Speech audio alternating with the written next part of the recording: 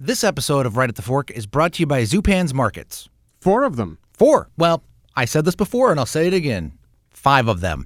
You've got West Burnside. You've got Southeast Belmont. You got McAdam and Lake Oswego. But don't forget Zupans.com. Oh, that's true. I'm not forgetting that. The virtual store where you can go and find out about a lot of the products that you can find in a Zupan's Market. And the specials going on, and they are special. You know what I noticed last time I was in there? What's that? Their selection of local coffees. Oh, yeah. Is fantastic.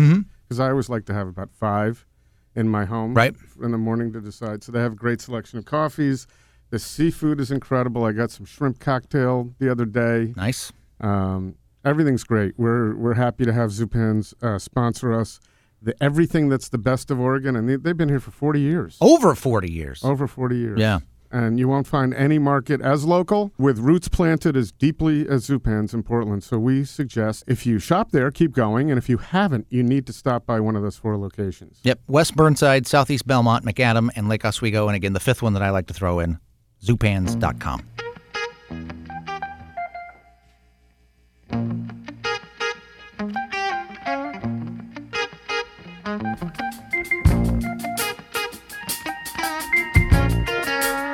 I can't stand the rain against my window,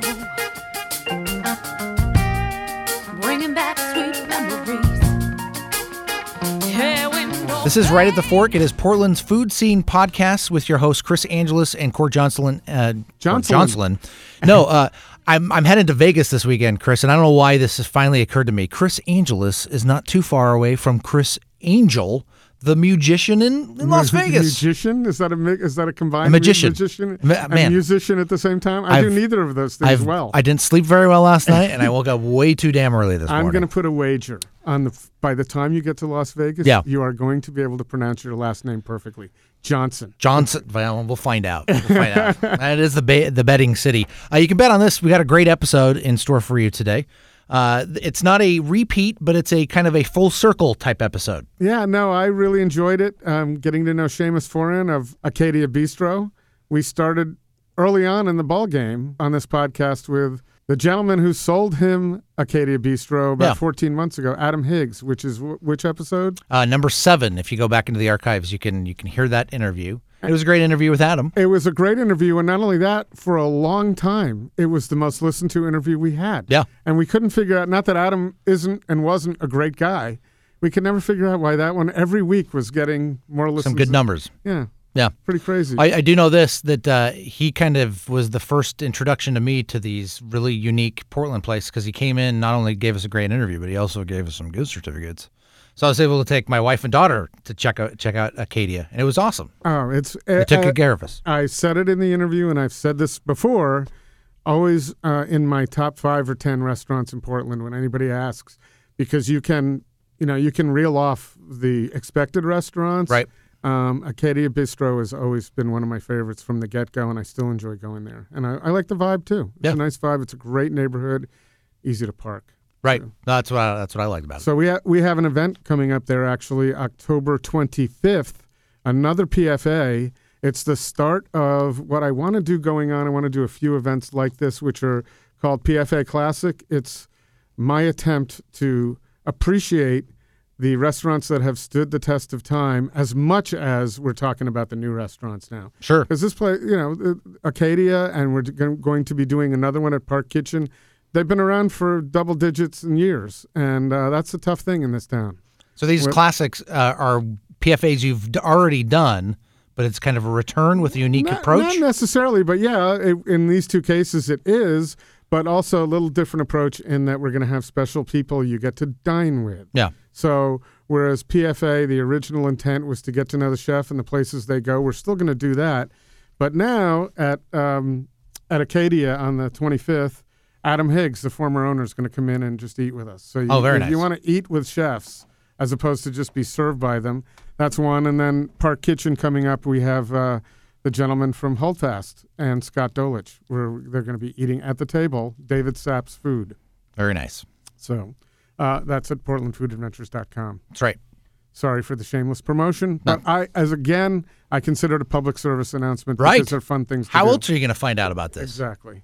And people say to me all the time, gee, I've been in Portland for 5 years. How come I've never heard about Portland Food Adventures? And then I want to pull out the gun and shoot myself. Right. So here I'm saving myself from that fate. There you go.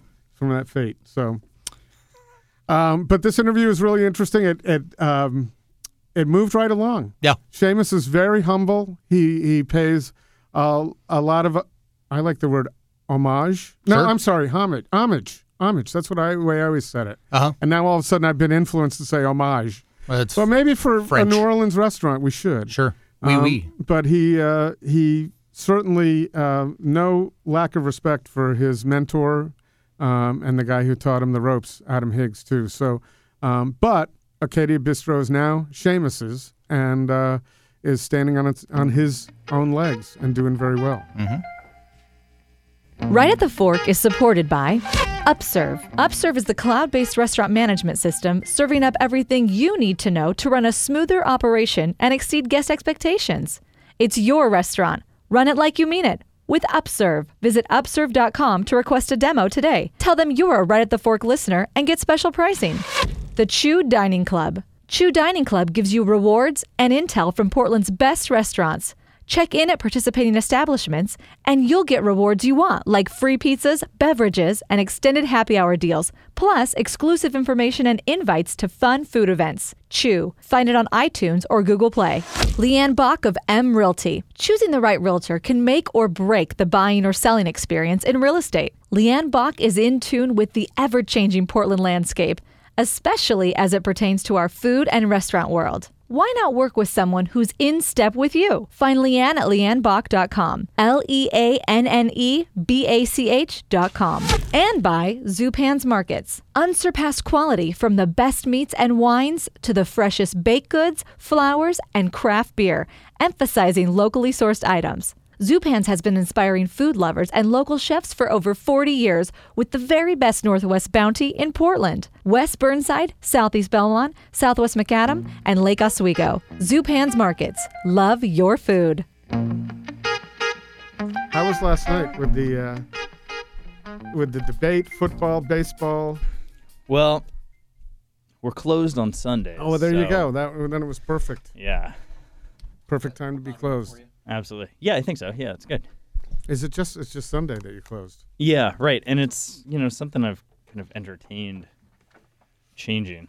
Just, that's one day that I'm paying for space and I'm not getting any money in. So Yeah, but don't you need a little time off? I really do. And that's why I'm like holding off on all of it. It's really nice to have a day where I'm just like, I don't know how you do it 7 days a week. I mean, it's tough. Yeah. you're there 6 right now. You don't take I'm a there day off and 6. have anybody else. I've started taking Wednesday nights off, which is like huge. It's just like a nice day. I always think of like, oh yeah, I got this night off. I'm going to do something great. And I just end up like doing laundry and sitting on the couch, and it's Pleasurable. wonderful. Yeah. It's real life. Yeah, what it is. absolutely. Is it just you? You have someone at home? No, it's just me. I've got a girlfriend, but we're not sharing the living quarters right now. Yeah, well, Which is, but then on Wednesday night, doesn't she want your time? oh, absolutely. Yeah. So to say, no, I think I'm going to do laundry isn't going to go very far. It's tough. Yeah, definitely. I think that's what's really hard about this lifestyle in general. It gets in the way of just like normal everyday living, like not having that 9 to 5 thing can really take its toll on you. So do you ever ask yourself the question, so you've been the owner operator for 15 months now, so something like that? Over a year. Just over a year, I think, going on 15, right? And you knew what you were getting into, right? You had the choice. Totally. So do you ever ask yourself, what am I doing this for if I can't really enjoy, if I'm living to work? Yeah, totally. I feel like for the first time in my life, though, I'm kind of projecting things over a few years instead of just taking it, like paycheck to paycheck, so to speak. So I'm kind of like envisioning, yeah, it's super hard and it's taxing right now, but in a couple of years, I might be able to, delegate some responsibility, hire some other people, take some time off, even kind of what my predecessor Adam did with me, where you get somebody in there who knows what they're doing and you can kind of trust them to oversee while you're at home doing normal stuff. How long did it take him to trust you? Um, And were you the only one that he could trust at that point in time? I don't think so. I think he was always kind of pushing responsibility onto people, which I think, I think it worked really well for me, even being young, kind of having him say like, hey, I'm gonna have you handle this or handle that. And I think he was rather better at that than I am. I think I'm having a hard time right now trying to give up some control. Sometimes I micromanage a little too much, and that's something I'm really trying to work on. So, But you saw him, and I'm sure when he first started delegating more and more, it probably wasn't easy. It's probably not easy for anybody definitely to start out. So, and then you've been the one who had a boss, and now you're the boss, and so you got to play both sides of the fence. You want to be the good boss, the fun boss, but also get things done. Yeah, totally. And I think even talking to some of the people who came before me that I had even worked with, I think by the time I was Adam's sous chef, he was more comfortable giving out that responsibility and taking a step back. So I think talking to an old friend of mine who was the sous chef when I first started, he had it a lot harder in certain regards than I did with that. Like Adam was on him all the time. And so I think he had sort of come around, so to speak, on some of that stuff. So when you made the transition, was it something that was just planned between the two of you, or did Adam come and say, I want to sell, and do you want to be the guy? How did that all come about? And we're talking about Adam Higgs, by the way. Because we can't just assume. He was a chef owner there for 14 years. Right, yeah. Right? So, and you started working with him 7 years prior to that, to your taking it over. Is that right? I think, I'm losing track of the years now. They go by. But it's somewhere in there. We're not going to have the. Yeah, we're totally. We're not doing political fact checks here. Not yet. Right. We'll see how this goes. Yeah. I'm sorry. What was the question again? When the sale occurred of Acadia Bistro, was it something where Adam just wanted to do and he was going to sell it to anybody? Did he say, okay, did he know ahead of time that you would like to take it over? I'm not exactly sure how long Adam had been thinking about selling, but he talked to me briefly about it one time and was just like, hey, if you're ever interested in this, we could discuss selling it. And at first I was very like, no, what are you talking about? I can't do this, How old are you? I'm 32. 32, okay. Yeah, and I was, I guess 30 and a half when we first started discussing it. And, it was something that was like, I had never really considered. And I talked to my family about it. Because I think, my mom, I don't know, if anybody, it's like classic mom, like she's always trying to push me to do something else, and even as proud of me as she is with the restaurant industry, I think she's always been like, you could be doing something else, like, something else where you get health insurance, or you could be doing this or doing that. You could be selling health insurance? Who knows? Nice. Whatever moms are thinking something's regular that's 9 to 5, a real job, guaranteed paycheck at the end of the week. Is she still doing that now? Now that you own the restaurant? Not as much, but I think you can still sense a little bit of like, it's time for you to grow up and get a real job, get out of this restaurant stuff. And so when I talked to her about it, I was actually very surprised. She was like totally supportive of the idea. I'm just like, well, you need to do this. You need to buy this restaurant. And, it was just like, it seemed very, very huge and like something that was kind of unattainable to me. And also seeing, on a day-to-day basis, the toll it takes on whoever's running it. It's intimidating. But I kind of started, I felt like I was at this place in my life where I was realizing, if I'm not going to do this, if I'm not going to make this jump to owning a restaurant, what am I really going to do?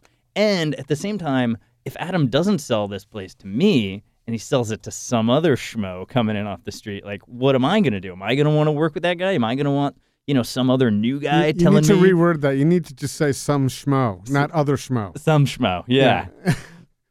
Um, and I'm gonna have some schmo telling me how to make gumbo. Like, no, this is how I do it. I've been doing this for longer than you. So I kind of started thinking about that, and it started to play into just like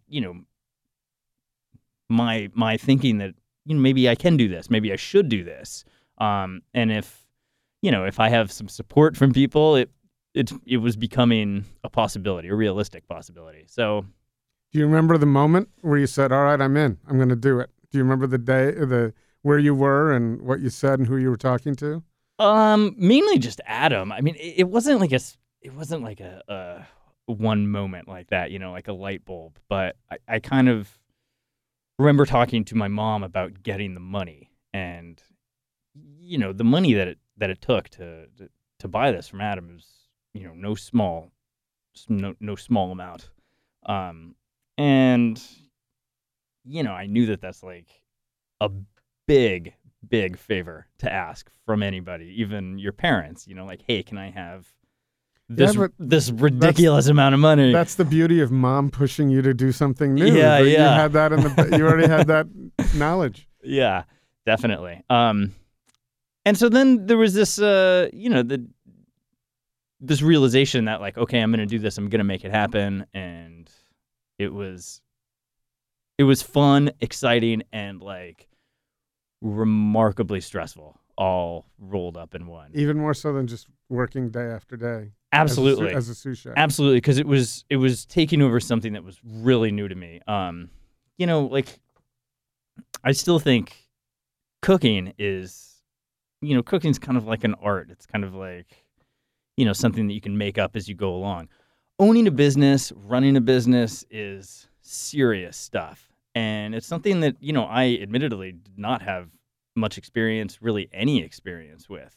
So I was incredibly fortunate to have kind of absorbed as much as I did from Adam over those years. But it doesn't look like you were consciously absorbing. You weren't saying, okay, I'm going to take this over one day. Let me watch everything he does. Totally, yeah. But you just, by osmosis, obviously, yeah. did it. And then there had to be the day where you're like, okay, I'm scared shitless now. I really need to know. Totally. The few months before I took over, it was August 1st that I took over. So I think it was like sometime in early July, I was starting to get like these mild little panic attacks. Like, oh my God, I'm going to own a restaurant in a month. I have no idea what I'm doing. And I'd like kind of talk to Adam about it. Like, you need to teach me how to own a restaurant. I don't know. And he's like, well, what do you want to know? I don't know, but something. I need to be learning something, don't I? I don't know, right? Yeah. Yeah, I don't know what I need to know. So it was terrifying, and then I was really relieved within the first couple of weeks. I kind of felt like I sort of was able to hit the ground running and kind of started to realize, maybe I had absorbed more of this than I had originally thought. I kind of knew what I was doing more than I realized. Not that I have it down pat by any means yet, but. And you had a built-in following. You had neighborhood following. You had customers who loved Adam and knew you. They had been there long enough to know who you were, and I'm sure they were supportive, right? Yeah, definitely.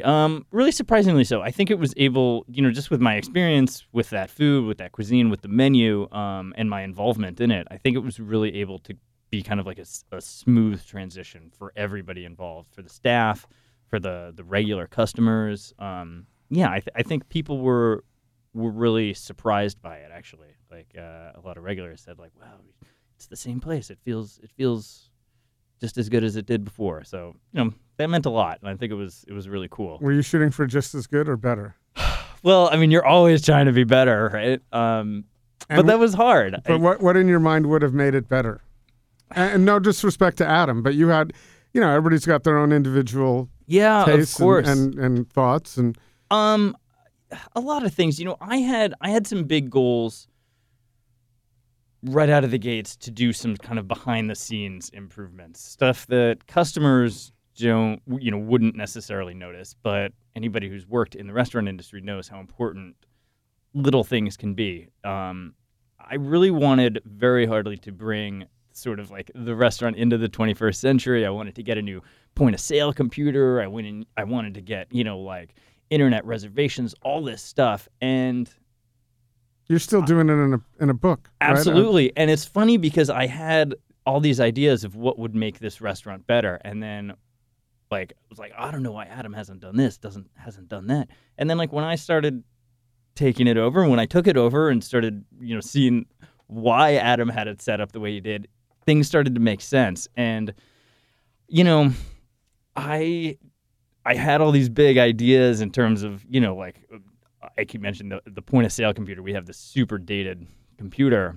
Staff hates it. It's like such a pain in the ass, but it's really expensive to replace one of those, And then learn it and maintain it. Absolutely, yeah. And it was one of those things I just had to like, okay, well, I'll save some money and then I'll jump into this. But then saving money in the restaurant game is harder than you expect. Like every week there's like an unseen expense. A smashed window you wake in. Absolutely, walk up into. yeah. That's happened a couple times now. Refrigerators are just the worst. They're a money pit. So. And don't go on vacation because that's when Zukin says everything goes wrong. Everything mechanically goes wrong at his restaurant. Oh, I'm sure. When he's in somewhere else. Well, I mean, I haven't even been entertaining the idea of a vacation, We have to get you to that point. Yeah, definitely. Portland does. We have to get you a vacation at some point. Yeah, that's what I'm looking forward to. And so where do you want to go? Do you want to go to? Have you been to New Orleans? Oh, of course. Yeah. I've been to New Orleans on multiple occasions. I mean, I'd love to go back. I absolutely love traveling. I've been fortunate enough to see a lot of parts of the world, and frankly, I'd like to see every part of the world. There are very few places that I wouldn't like to go, to be perfectly honest. What's on the top of your list? Right off the top of my head, I'd love to go to Istanbul. I've never been there. I'd love to go. Maybe not right now. Right, I know. We'll let that place cool off a little bit. Might be waiting a while. Yeah. All around South America. I'd love to go deeper into parts of Eastern Europe that I've never really explored. Parts of I'd love to go to Japan. I've heard nothing but awesome stuff about it. Same with me. Food. That's high on my list. Yeah. And it's hard. Like I used to have this kind of plan, like, okay, like once a year I'll get like a week off and I'll go on some cool trip somewhere. But that just even gets harder and harder than you realize. And then, after a while, you've only been to Beaverton in the last 3 years, and that's your closest thing to a vacation.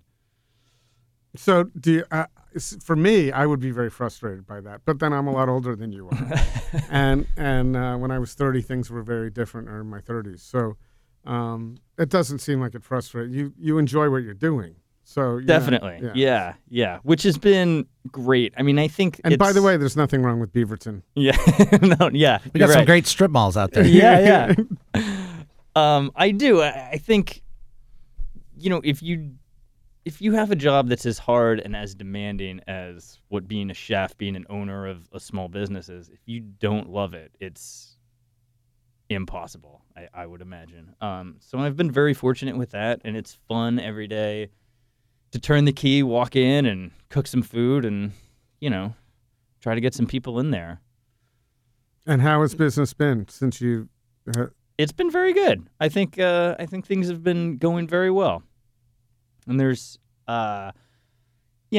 improvements that I would love to make. Are you finding some of the press, the food writers, the critics are revisiting you and giving you a little more attention now that it's your restaurant?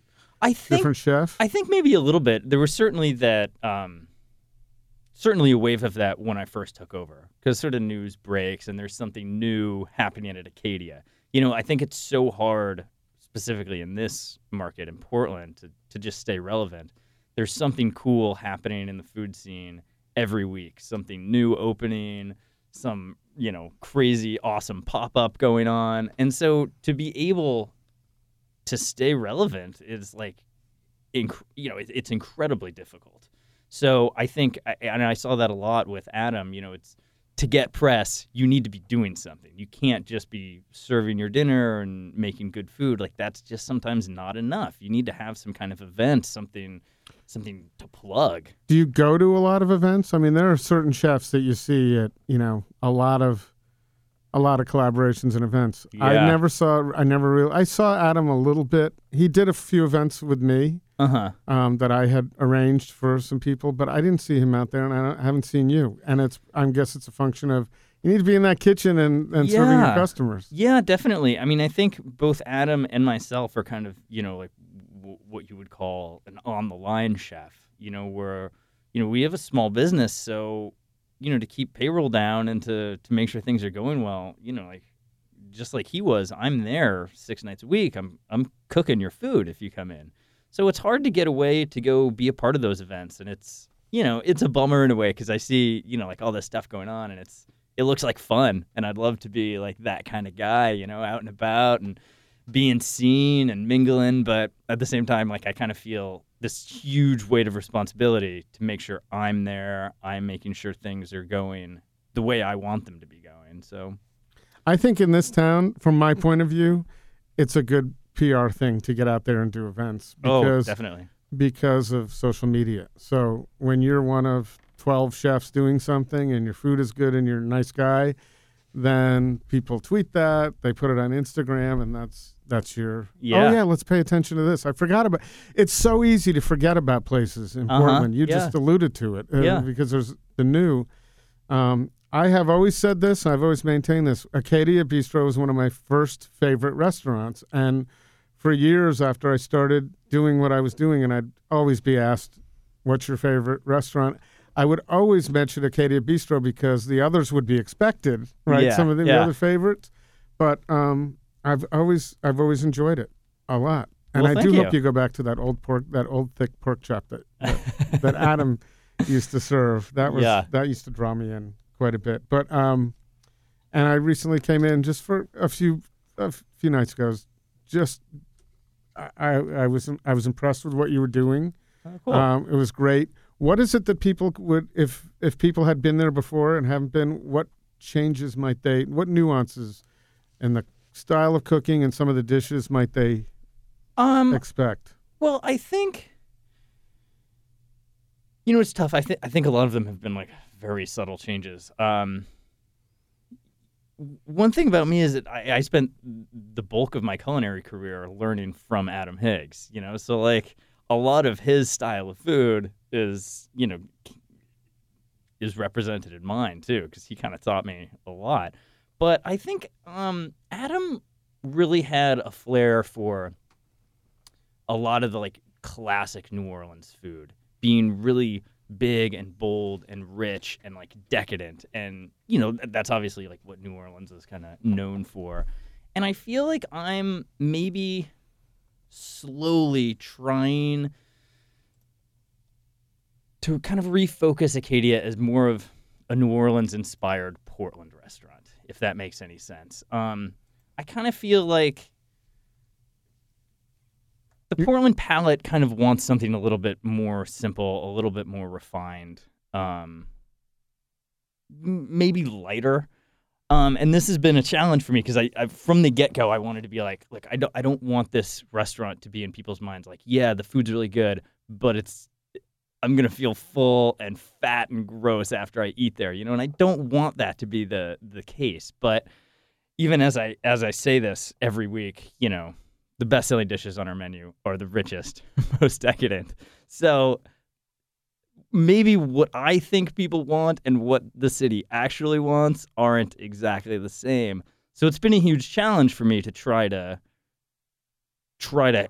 envision what I want this restaurant to be and a direction that I want to move it in.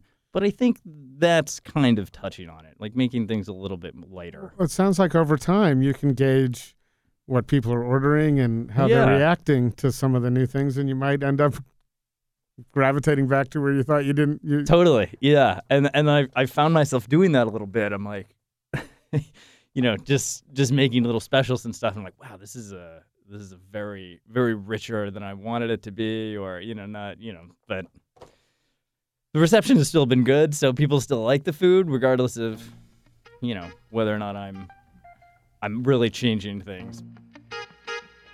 All right, you're a small business owner, you own a restaurant, you're great at what you do, which is making great food. But when it comes to managing the restaurant, that's probably the last thing you want to think about.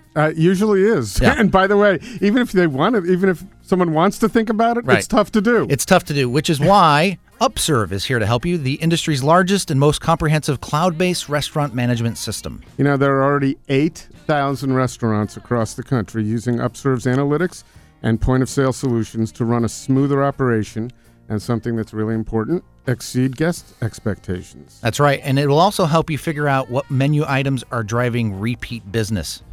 You can also measure your staff performance, all sorts of things available in Upserve that will help you know how to manage your restaurant in a better way. So if you go to upserve.com, you can see a little video there that gives you an overview of what they do and certainly find out a little more detailed information. And as you do that, be sure to mention Chris and Court, and they'll give you reduced pricing as you check them out. That's pretty cool. That's something we can do for everybody. That's right, upserve.com. Bringing back sweet memories. So how would you be outside of the New Orleans style realm if you all of a sudden, let's say you went to a food competition and they weren't serving that and you had to do something completely different, Asian, or how would you be, how well-rounded are you? Because let's go back a little bit. You started in Portland as a dishwasher. Oh, right? yeah. You worked your way up. Oh yeah, big time. Yeah, I mean, the truth is, I haven't spent a ton of time cooking in various kitchens like a lot of people have. So but- you're the expert at Acadia. It's like perfect that you took it Yeah. over because right. this is what you've specialized in. Yeah, totally. One thing that I think is really cool about New Orleans food is that it's like the original fusion food, right? It's a sort of gathering of tons of people from various cultures and coming together, and like the food is what really ends up seeing the most examples of that. Right, and one could arguably say, because people could argue anything, that New Orleans cuisine is the most distinctive American cuisine. Certainly. If you were to point to a region and someone would say that, they'd know what it is. Where if you pointed to Right. Chicago or New York, that's more of a mishmash. Yeah. You might think of Chicago-style pizza. Right, yeah. But as far as, flavor profiles and so forth, New Orleans has it. Yeah, definitely. And it's it's really cool because I think it's a place, it's a region where traditional methods, traditional styles, and ingredients are really cherished, and I think that's something that is very cool and very unique, especially nowadays. Like just what you're saying, like you go to Indiana or someplace, not to pick on Indiana, but Let's pick on Indiana. There's a few reasons to pick on it. Sure. Someplace like that might not have its own distinguished food identity, and I think that's kind of a shame in this country. And New Orleans not only has held on to it, but celebrates it on a daily basis, and it's something that we should really look at and really respect in other parts of the country and other parts of the world, even. Do you feel like you need to get down there? We talked about it earlier, but do you feel like you need to get down there to refresh? Yeah, definitely. And do you go down there to find some suppliers and so forth and source your... Yeah, there's a little bit of that. What I try to like to do more nowadays is just go and see what's cool and what people are doing down there, and in the new food scene that's kind of coming around. A lot of like my first trips down there after working at Acadia, you just go and you visit like the classic restaurant, like Galatoire's and Commander's Palace and all these places that are like institutions, and they're awesome. But there's also this whole sort of new food scene that's arriving down there that's much more modern and much more current, and kind of sort of setting the bar for what I ultimately might kind of consider making the change to. Kind of like I was saying, less of this like piles of seafood with drawn butter and stuff like that, and more kind of refined elegant food. And I don't know. I haven't been there in years. Is New Orleans refining itself? Are they so. finding a new? I think so. Yeah, I think there's a lot of really cool restaurants down there doing some really cool modern things, and similar to Portland, I think a big aspect of the food down there is local ingredients, be it produce, meat, seafood specifically. And so I think that's something that we can look at and try to replicate here, because I think there's so much in the Pacific Northwest to use. It's like, chef's playground. So do you have a favorite dish that you've recently been playing around with that people should come in and I've been doing I'm like crazy about pork. I think that's getting kind of, it's almost becoming cliche with chefs now, but pork is just, especially in Portland. It's so good. And I've been getting these pork cheeks a lot from Carlton Farms, and I feel bad in a way when you're just like beating something over people's heads, like I'm having so much fun cooking these these pork cheeks that I'm just like, every week I have a special pork cheeks. I'm like, it's, I got to start changing it up, but I've been having a blast cooking with those. We're getting them from Carlton Farms, and these cute little succulent, meat nuggets, and they're just amazing. So do you go out and make your way around the restaurant and show your excitement for pork cheeks and other things? Because I think that matters. If you're excited about it, I think other people want to order it. Yeah, totally.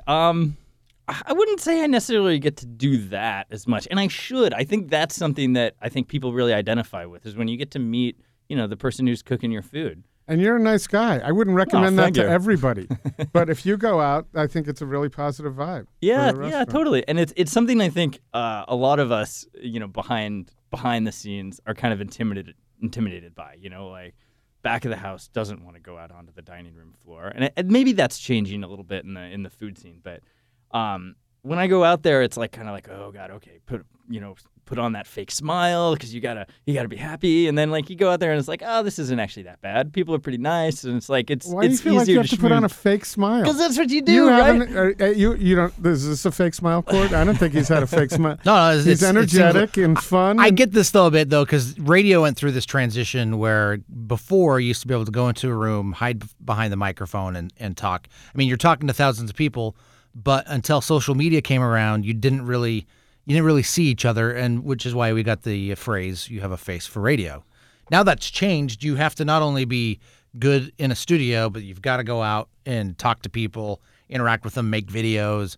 It's changed, and I think that's totally changed with the way the restaurants, you have these celebrity chefs. And I think people want to know. That's why I started Portland Food Adventures, because people want to know who. But I do got to say, I saw a video, and this maybe 4 or 5 months after you took over the restaurant. I think it was the Oregonian. You were showing how to just cook basic shrimp. Oh yeah, the barbecue shrimp dish. Yeah. No, and in fact, I refer to it every now and then. I'm like, I got to do shrimp. Crap, how do I do this? So I go find your video, because before cool. I didn't know how to cook shrimp before, so that was helpful to me, and it was great. Have you been in there to see to find the benchmarks so you know exactly how it tastes? No, I haven't been back in. Yeah. Well, there's the problem. You make it a Grand Slam video like that, people are just going to cook it at home, True. What have I done? Lost customers. I think,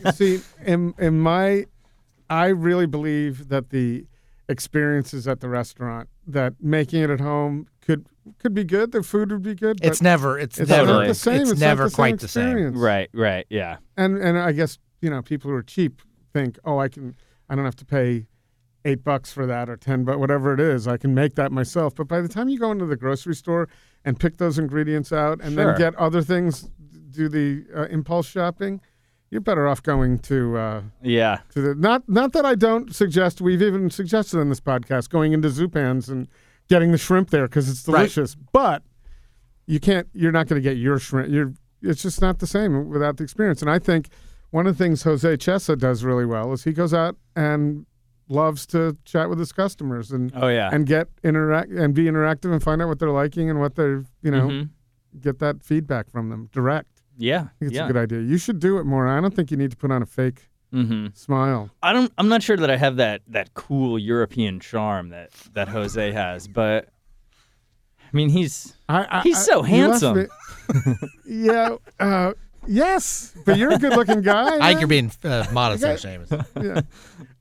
So I noticed I was reading something somewhere that where someone had asked you what your favorite places were, and you once cited Escape from New York Pizza Oh, as one yeah. of your favorites. But now, when I asked you, you gave me red sauce pizza. Yeah. Okay. So have you found a new favorite? Is that So this is what's really difficult. My girlfriend is a very particular eater, and not in the sense that like food grosses her out or something, but she's a very huge fan of like locally sourced organic stuff. So if she can't identify things as being like this? like, I know it wasn't Cisco. yeah, exactly. She'd rather not eat there. So it's tough for me Is she sometimes. from Portland? Is she a No, Portlander? she's not. How long has she been here? How long has that permeated her psyche? I think 4 years. Okay. 5 years now. Yeah. I know it's pretty funny, right? Like she's just all about it, which is good, and I kind of feel similar about a lot of things. Like obviously, I think that's important, but you're I'm young. not a Spartan. But I think back to all the years where I was enjoying eating without thinking about where it was coming from, and Absolutely. and that's the beauty of the Northwest. That's a lot of what we're doing. But I do look back and think there were times where I went to actual chains and didn't, I would order something there and not think twice that, Oh, yeah. is this should I be eating this? And yeah. so And so to answer your question, I still consider Escape from New York pizza to be, bar none, my favorite pizza that I've ever had on the planet. I'm like a Portland native, and I used to go there when I was, like not even tall enough to reach the sneeze guard, behind which those beautiful pizzas are set up for us to drool over. And so that's still like just one of my favorite places ever of all time. But now I think there's this new pizza revolution sweeping the city, and there's a lot of cool new stuff, and I haven't forgotten about Escape from New York by any means. But red sauce is. I went there once when it was a long wait at Pizza Jerk. Yeah. Before the first iteration of Pizza Jerk, and I absolutely loved it. And talk about the experience. The space was really nice. The people were great, and yeah, totally. The pizza was fantastic too. Well, so. and I it's funny that you mentioned that because Pizza Jerk, rather, I felt like I heard about Red Sauce opening and I heard about Pizza Jerk opening at the same time, and it's like they're right across the street from each other, and they're two pizza places, and they do very different things, and I think they're both pretty terrific. And I just felt like it's kind of a bummer maybe that Red Sauce isn't getting as much run as they deserve, possibly. I think they're doing okay, but well, you know then what I there mean? was a little thing, and I don't remember it specifically, but there was something going on where both Pizza Jerk and Red Sauce were written about in the same article, and Tommy, and Shar were both. Oh, I think Tommy was like, well, they shouldn't be talking about us in the same realm. And I kind of felt like, hey, because he respected her. I said, if you really respect her, you should be okay with, being talked about at the same time and being compared. And by the way, you're right across the street from each other. You don't think people are going to say one or the other? Yeah, I know. I was thinking the same thing. I mean, I think he handled it really well. He always kind of tackles those comments and those issues terrifically, I think. But I know I thought the same thing. Like, well, it seems sort of inevitable. You're right across the street from each other. I didn't think he had. I like Tommy, but I thought, you should be honored to be. If you really like what Red Sauce is doing, then don't complain about being in the same sentence with them. Mm-hmm. So with it. Yeah. So, but we need to get you out to New Haven for pizza so you can have a whole different framework. Yeah. Is that where you're from?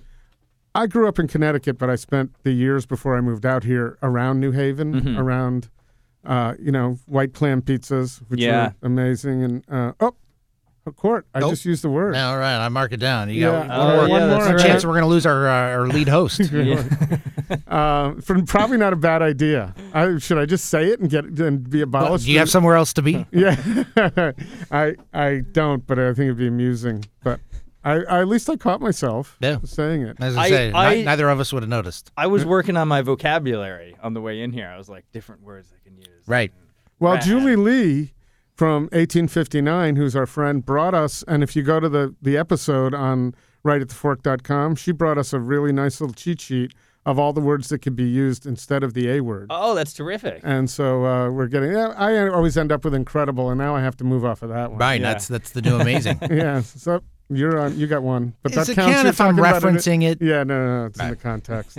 So where else do you like to go, Seamus? Well, Given recently that you only have Sunday nights off, and Yeah. you're trying to get Wednesdays, but it's laundry day. it's exactly. Yeah, it's tough. You know, I feel like I'm so far behind right now in like hitting the cool new places. I don't know if obsessed is the right word, but just Mexican food for me is just like, you know, one of mankind's crowning achievements. And it's like my ultimate comfort food, like all the time. You could never suggest getting tacos to me, and I wouldn't jump on the idea. So I love all kinds of Mexican food. I love Authentica. I love Chico. Nuestra Cocina is terrific.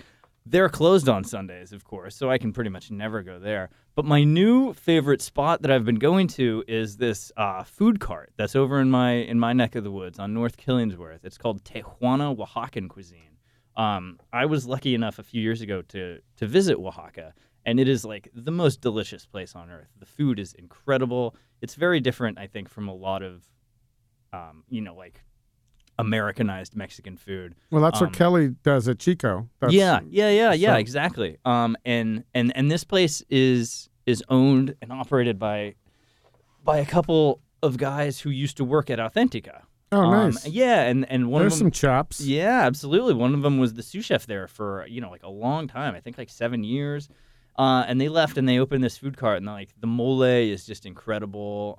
They do some brunch. They're just the nicest people. I've been going there about once a week. I've been averaging, which nice. is pretty terrific for me. People are sort of starting to raise eyebrows. I feel like I'm getting funny looks, but So they're your friends? I've become friends with them kind of because Good. I've just been going there. They're amazing. Oh. No, that- that's one. Of course, you're going to be the only one left in the room. You got anything to say this morning? Or you? I'll just find a book, read it out loud. That's a good idea. So October 25th, really cool PFA. We did one in October a few years ago, and that was fantastic. And really happy to be doing it with you. And of course, Adam's going to be joining us. Yeah. You're not intimidated by that at all. By Adam sitting down and eating with us? No. Over the years I've grown pretty used to his tough criticism. Does he and when he comes in, do you get criticism from him? Absolutely. Really? Yeah. He this is something it was frustrating, but like you had to just give full respect to him. I mean, he until the final day that he worked there was like perfectionist. Everything needs to be exactly the way he wanted it to be. And I don't mean that in like a tyrannical kind of way. Like But he's no, coming someone down could be hard. sliding off a Yeah. little bit. And he used to come in to eat, on occasion on one of his nights off, and he would let you know about everything, anything that was even slightly off. The gumbo had too much Tabasco in it. Rice felt a little overcooked. Green onions weren't chopped small. Like you name it, he could pinpoint it. He could tell you about it, and it was, this is like this classic thing that changes with your perspective. At the time, you're just like, oh God, like why do you even keep coming in here to eat? You just bitch at me about it all. But then like you start to realize like, well, this guy really knows what he's doing and he cares, and I should be doing the same thing, frankly. So Well, plus you were in that role for 7 years, where yeah. he was telling you what to do. But I think from my conversation with him, he's really proud about what you're accomplishing over there. Yeah, I think so. And that means a lot to me. I think it was really cool to be able to work with him for such a long time, and that we had such a good relationship. I think even from the first day I met him, like we just had our sense of humor just kind of clicked, and we just got along well. And it's kind of weird now because there's nobody in my life, professional or personal, that I've spent more time with in the last like decade of my life than Adam Higgs. like, you're in a small kitchen, you're standing next to this guy for, And he's a big 40 presence, too. yeah, He's not absolutely. a small guy. And it's like you're next to him for like 60 hours a week. And then like now it's kind of funny because like I see him, once every couple of weeks maybe. And it's kind of like, yeah, it's like, I'm sure he had all the faith in you because there's no way you're going to invest 14 years in a place and hand it off to someone and watch it go downhill. Yeah. So he had to. Definitely. Yeah, he had a lot. He had something at stake in selling it and keeping his ego and not his ego, his reputation intact just as a chef. And I think his legacy, I think he bought the restaurant from the original owner and founder, this guy named Bud DeLotte. And from the impression that I get, I think the Acadia Bistro that that I think Portland knows is much more Adam Higgs. It's much more reflective of the direction that he took it than his predecessor, the original owner. And so, I think he really largely made it what it is.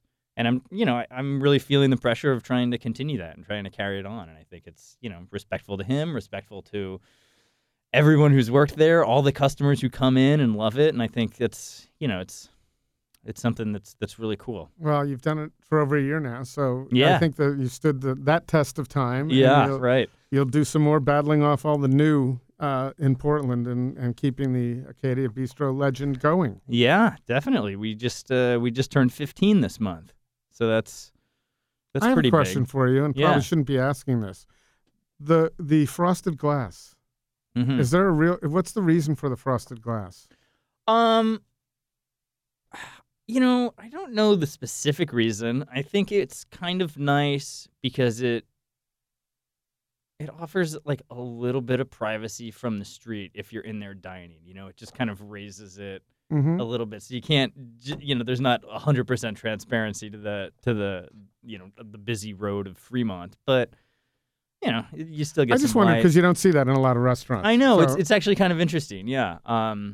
That was something that was grandfathered in for me. So Okay. yeah. But I felt really bad for you when I saw that, and that was the second time when you log into social media and you show up early in the morning to prep, and there you go. It's a real bummer.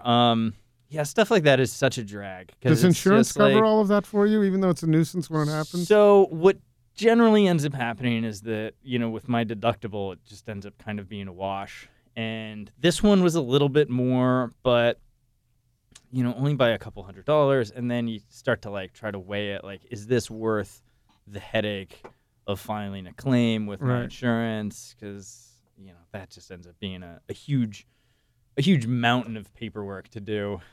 I hope and I'm not involved in Portland politics at all, and I've never purported to be, but I hope the next mayor does something because I see every week now I'm seeing a friend on Facebook whose car window is smashed open or business window smashed open, vandalism. I just hope that something happens. It's just wrong. It just shouldn't be happening. It's really terrible. And I don't know. What always happens for us is that it's always people breaking in to steal liquor, and it's so frustrating now because it's like, God, it's not even good liquor that they're stealing. You're taking some mid-priced bourbon and a bottle of Tanqueray. For all of that, you would have handed it to them. Exactly. You should almost have someone there just saying, "Here, if you need something, here." So I was thinking, away. I was thinking about doing something like that, just keeping a little, all the scrap, booze and leaving it out front. Yeah, just leave it in a little bucket out front or something. Like the milkman. Don't smash my window. You want to get drunk? Just If anybody has any good solutions, what are your handles, Twitter and Facebook? Acadia PDX. Acadia PDX. Yeah. Go there and certainly go into Acadia Bistro on Fremont. What's the address? 1303 Northeast Fremont Street. And there's the park across the street is fantastic. Yeah, Irvington. It's a really nice neighborhood. Yeah. It's a great neighborhood, and it's a wonderful place to go. I've always recommended it. I'm so glad you came in today, and I'm glad we met, and I'm glad we're doing something together. Yeah, absolutely. In a couple of weeks. Very exciting. Beautiful. Yeah. We'll see you then. Yeah, thank you for having me. Do you remember?